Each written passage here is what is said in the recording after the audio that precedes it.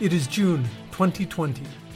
Nepal's health department calls a meeting of its partners working in maternal and child health to deal with a critical shortage of misoprostol, a drug used to stop excessive bleeding after childbirth, a leading killer of new mothers in Nepal.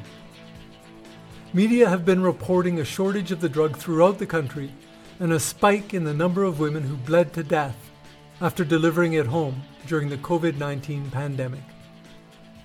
Surya Bhatta of One Heart Worldwide, an international nonprofit working in Nepal, attends the meeting. During the time of COVID last year, so much news came about the maternal death, so much. And lot of public outcry, media. We were watching very closely what is happening there. So learned that the process did not start it earlier. I think province government also could not start the procurement process earlier. And there was already a gap. And then COVID, so all supply chain just got destroyed.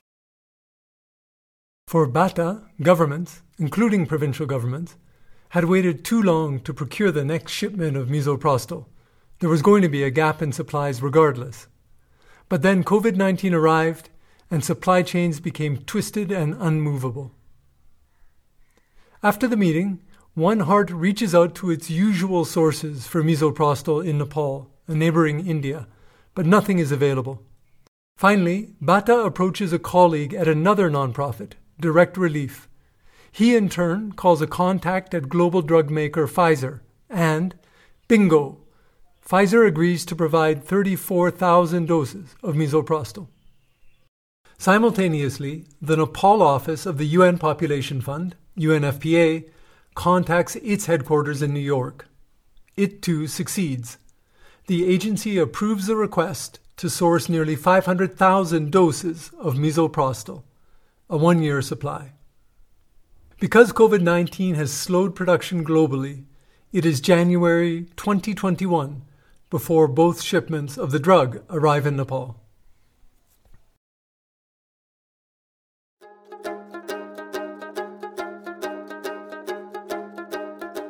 Welcome to Nepal Now, I'm Marty Logan. As you've likely heard, Nepal is in the throes of a second wave of COVID-19. This has raised fears that, just like during and after the lockdown of 2020, women will be using reproductive, maternal, and child health services much less than usual, or as necessary. One result is likely to be more births taking place in risky home settings. Today we're going on the road to visit two such homes. We set out to track what seemed to be a magic pill used to protect pregnant women. But the trip morphed into a quest to understand why more than 1,000 Nepali women a year continue dying during what should be one of the best experiences of their lives, childbirth.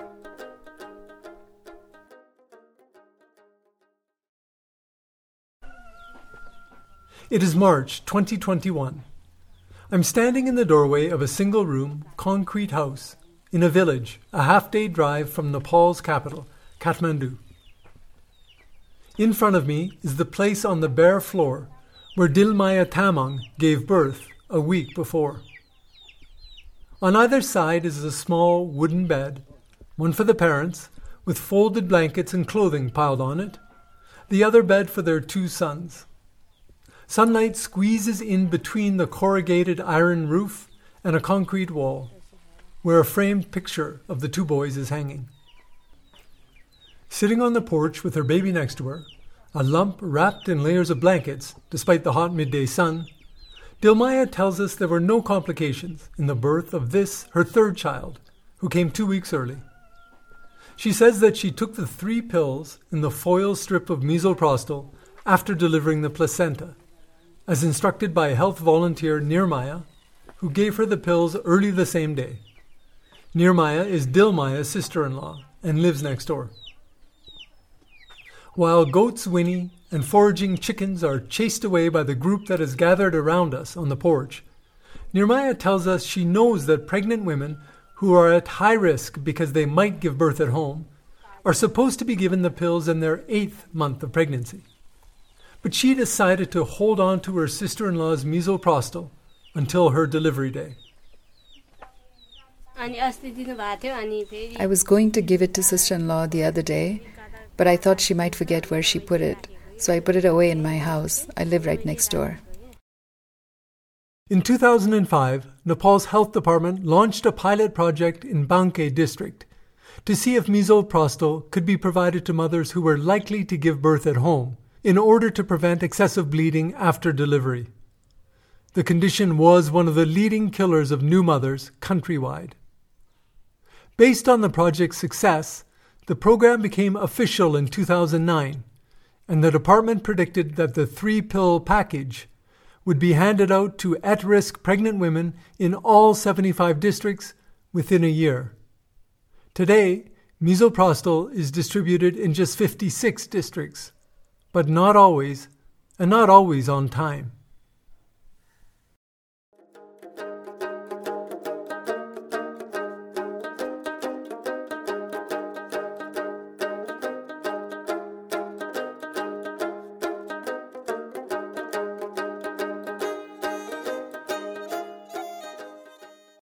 A few minutes' walk away, Dilmaya's neighbors, Priya Tamang and her husband Chiring, are also sitting on the porch of their house when we arrive, Priya holding their month-old baby.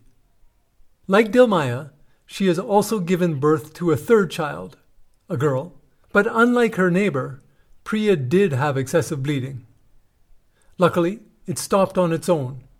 She delivered the baby at home with her husband, mother-in-law, and neighbors at her side. The bleeding might have been prevented had Priya also taken the 3 misoprostol pills, but she didn't have them. In fact, she received them only 3 days after giving birth. My son was born at 3 in the morning and daughter at about 10 after 6 in the morning, at home. This last one was quite difficult. I lost a lot of blood and maybe also lost some confidence too. I felt like I couldn't do it.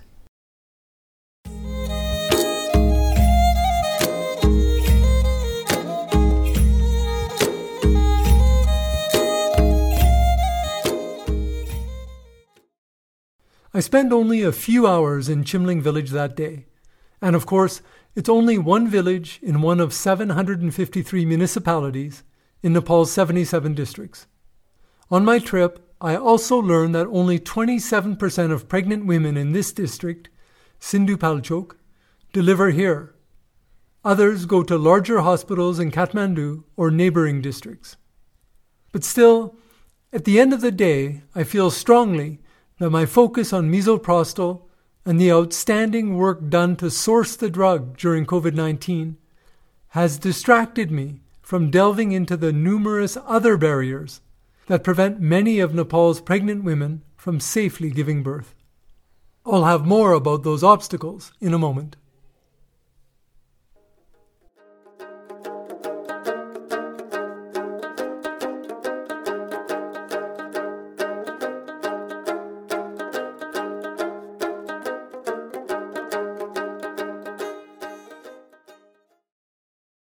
Nirmaya Tamang has been a female community health volunteer in Chimling village for more than 2 years.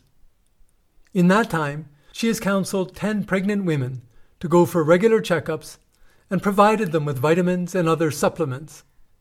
Yet all 10 gave birth at home instead of in a health facility, bucking the trend toward safer births.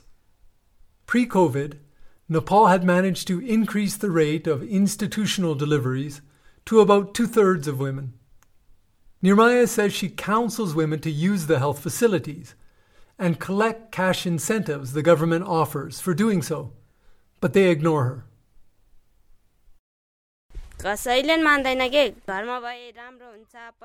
Yes, they give birth at home. They don't listen. No one listens.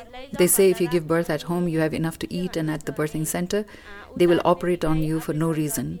And it'll be very difficult to manage that after you give birth.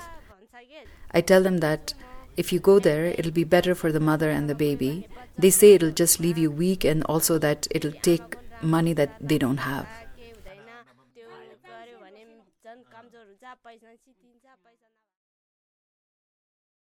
Nirmaya's sister-in-law, Dilmaya, says she wasn't worried at all when she realized she would have to give birth at home again because no staff were at the local health post. I wasn't worried. I was used to giving birth, so I wasn't worried at all. I'm really shy. I was shy when I went for my checkups. I would feel really shy giving birth there. Nirmaya says this shyness is another reason why women avoid health facilities, both for the recommended 4 pre-birth checkups and for delivery itself.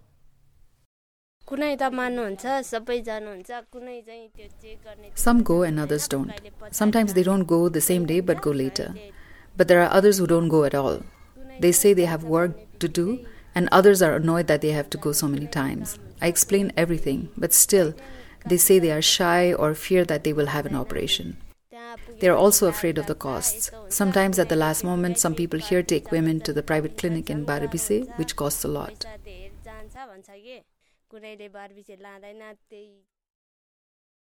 Nirmaya attended her sister-in-law's delivery with Dilmaya's husband, so she knew that she took the misoprostol.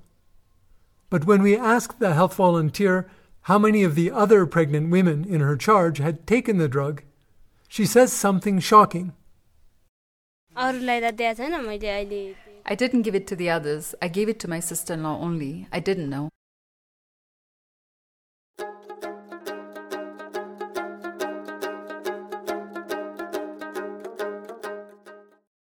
The role of local health volunteers, also known as FCHVs, is critical to maternal health. Yet somehow, no one had told Nirmaya about the crucial, even life-saving role that misoprostol can play in home births. During the pilot program in Banque in 2005, FCHVs were given 7 days of training, including 3 days focused on misoprostol. By contrast, Nirmaya tells us she learned about the drug only when staff from One Heart visited 1 month before we arrived in Chimling village. Only 14% of women who gave birth in 2016 without a health professional received misoprostol, says the Nepal Demographic and Health Survey. Surya Bhatta, from One Heart, says he's even had cases where employees decide that women should not take the drug. One of my colleagues came to me. He was telling that we didn't provide misoprostol, fearing that woman will deliver at home. Our own staff did that. I'm told that local elected officials have used the same reasoning to decide to not purchase misoprostol for pregnant women living in their areas. It was only after Nepal held federal elections in 2017 that municipalities became responsible for providing the drug. Many had no idea how to do that, says Bhatta. Others didn't even know what it was. Whatever the reason, when One Heart surveyed health facilities in the 12 districts where it was working pre-COVID-19, not a single one had a supply of misoprostol.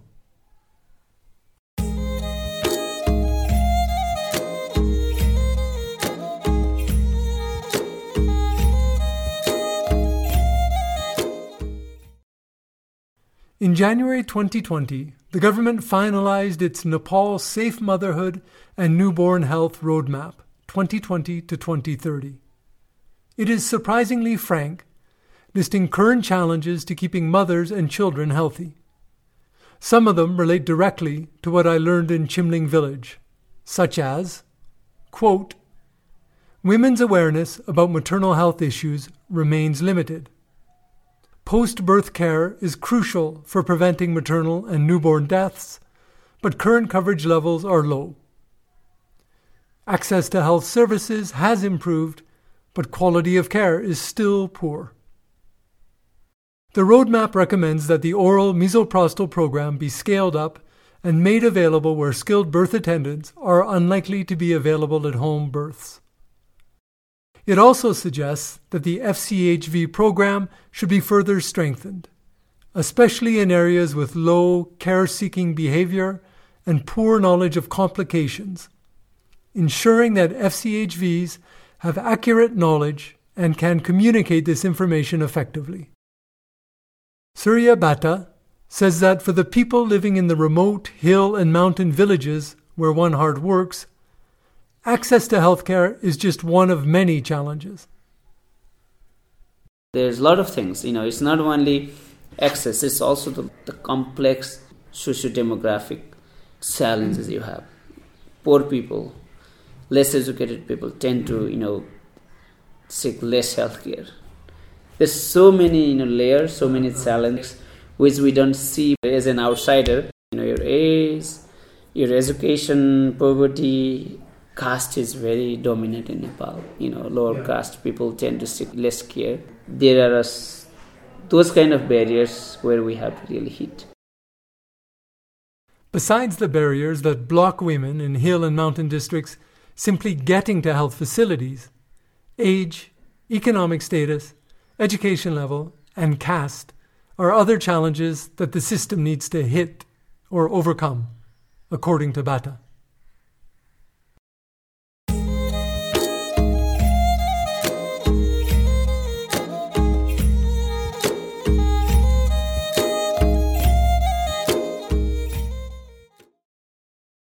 About this time last year, I interviewed Lubna Baki, country representative of UNFPA Nepal, about how COVID-19 might affect the country in coming days. Near the end of our conversation, she said something that has stuck with me. I think there's some issue around just valuing women's lives, because at the end of the day, all of this is about what you prioritize and where the resources go. And repeatedly, for women to die of something preventable is not acceptable, Baki told me.